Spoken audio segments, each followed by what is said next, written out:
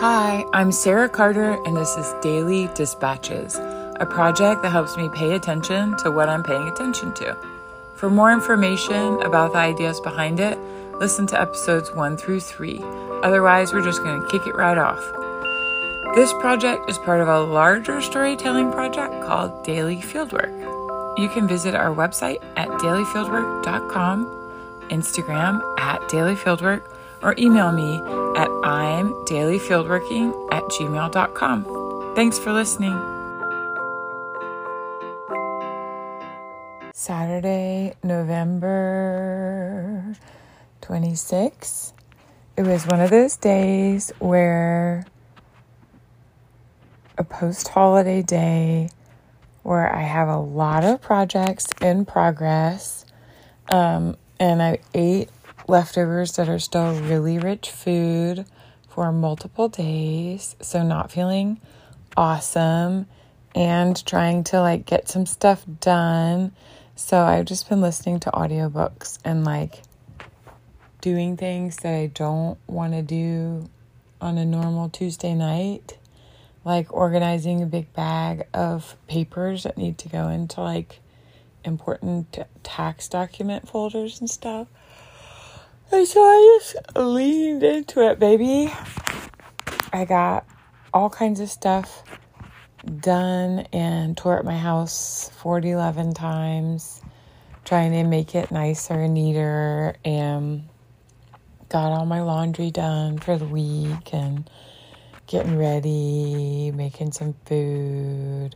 It was just one of those days, man, where I worked myself into a peaceful mind by trying to cross off all these lists or items on my list that normally swarm in the ether. Congrats to me. Sunday, November 27th. I need to ask you a serious question. How many days do you eat holiday leftovers? Be honest. Look within yourself. If this was a teen magazine quiz that I watched growing up, it would be like, what's your holiday leftover style? And the first question would be after a holiday meal, you A, pack up your leftovers in Tupperware that you brought from home. B, say, this was delicious. I've had enough. I'm walking away. C, wait for someone else to pack you up a to-go box. Or D, fall asleep on the couch and miss leftovers altogether. I don't know. I didn't bring too many home, but I vacillate between thinking, oh my gosh, this food is delicious.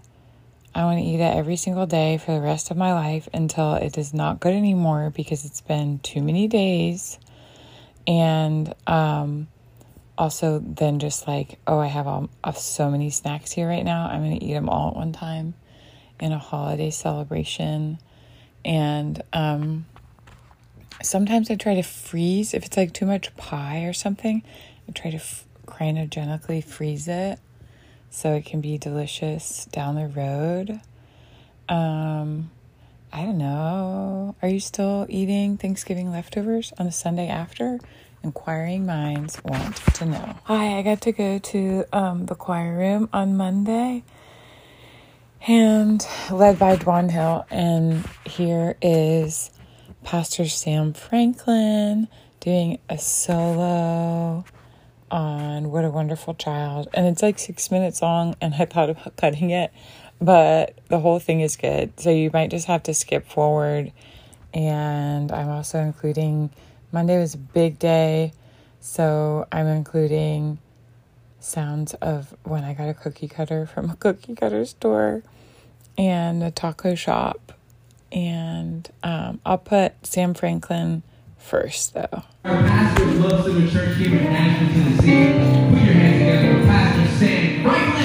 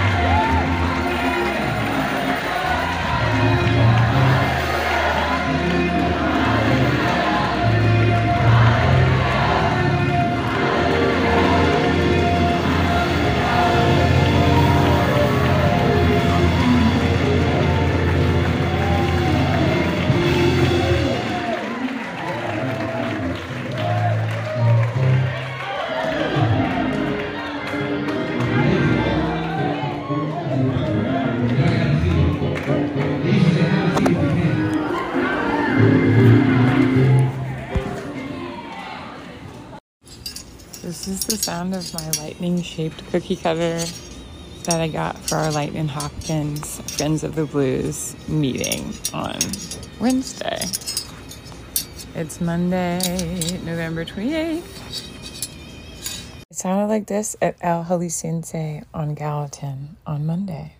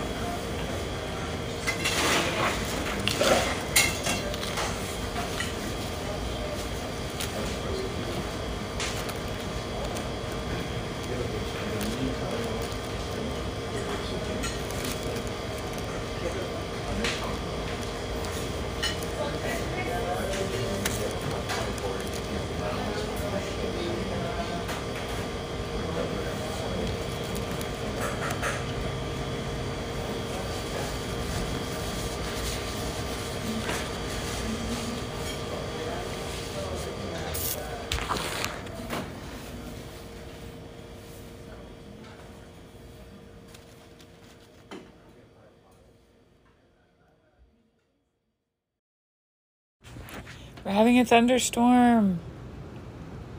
It's raining on the tin roof. I made a fire.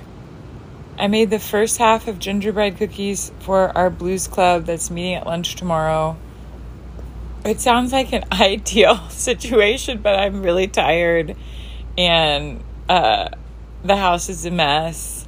And I'm right in the middle of it, baby. That thing we call life. Stress at work, all the things, was running to get everything done. So it was fun to get the cookies together, and I almost missed a meeting that I had tonight because of it.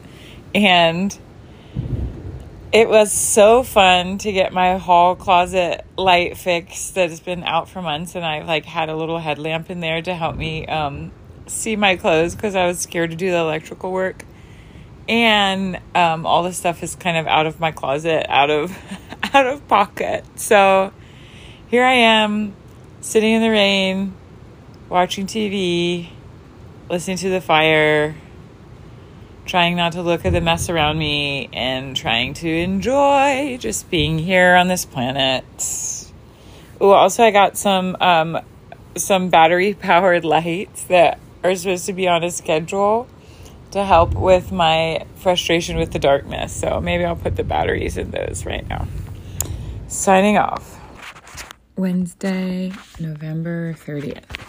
I have been trying this thing where I just set a timer and clean my house for that amount of time, because I think it's really hard to work all day and come home, do dinner, and then get started on meaningful work. I think that I've always wanted to be a person who is like, oh, I find it fulfilling and meaningful to darn these socks. And instead I'd rather just zone out and watch TV. But that also doesn't make me feel great. I guess what I'm talking about is active resting. And one thing that helps me feel free to rest actively is if my house is clean or things are relatively tidy because I live in a small space. And sometimes shifting that gear from I already got up, got to the gym, potentially taught a class, worked full time, come home, feed myself, stay alive. Sometimes shifting into just doing the small amount of cleanup for me, not even for a family with children, is the straw that broke the camel's back. So sometimes I'll just trick myself into it until I can talk myself into it nicely. And I'll just set a timer for 15 minutes and put on an audiobook or a little show and just try to do that one thing. And then usually I feel filled with enthusiasm to do the next thing. And then I got to watch out that I'm not working myself to death. But anyway, I don't know. I'm just recording the timer method as something that works for me. And then before you know it, I'll be in a good flow. Also, I read this book, and it's called The Maid, and I will look up the author because I forgot what it was. And it is about a neurodivergent maid who works in a big fancy hotel in New York City, and she lives with her grandma, and every day they do a different cleaning thing, and I wrote it down because I think it's really cute, and this is what it is. Monday, floors and drawers. Tuesday, deep cleaning to give meaning. Wednesday, bath and kitchen. Thursday, dust we must. Friday, wash and dry day. Saturday, wild card. Sunday, shop and chop. I just think it's really cute. I'm not going to stay home on Friday and do my laundry, but for this particular gal's in the book, it makes sense. That's all. Hello, I just encountered an extremely frustrating traffic situation involving a woman in a burgundy Ultima, and I wrote a pop punk chorus about it. It goes like this. I didn't do it for you, I did it for everyone stuck behind you. And I wish I could sing it to her and point in her face.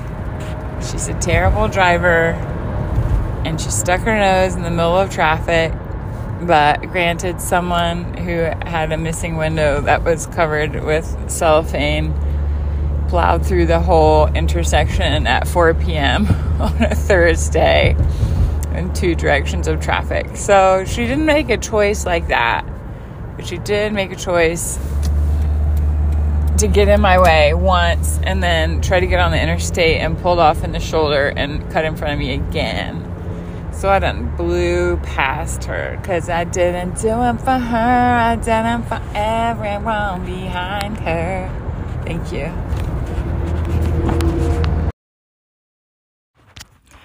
Friday, December 2nd. We've done it again, ladies and gentlemen.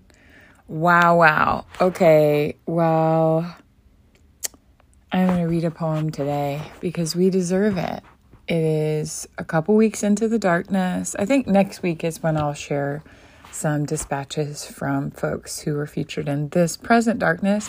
If you're having trouble, don't forget to dip into this present darkness, get you some inspirational shares. I already said on the thing this weekend earlier this week that I got some candles, and that's really helping my problem with the darkness. But I'm going to read a poem called The Cold by Wendell. And I also want to say that I referenced The Maid earlier this week, and I couldn't remember who wrote it. And it was written by Nita Prose, Nitaprose. It's called The Maid. Highly recommend it. Okay, here's our guy Wendell and his poem, The Cold. Also, I want to say that they teach you to pause at the end of the line in poetry, even though it makes me feel funny, like I'm trying to be extra and dramatic. But you're supposed to read the end of the line as a pause, a retard in music, if you're reading music. So, okay, just don't make fun of me. I'm going to read this. The Cold. How exactly good it is to know myself in the solitude of winter, my body containing its own warmth, divided from all by the cold, and to go, separate and sure, among the trees cleanly, divided, thinking of you, perfect too in your solitude, your life withdrawn into your own keeping. To be clear, poised, in perfect self-suspension toward you as though frozen. And having known fully the goodness of that, it will be good also to melt. All right, thanks for listening. I'll see you next week. Hold the light in your heart, and I'll talk to you soon.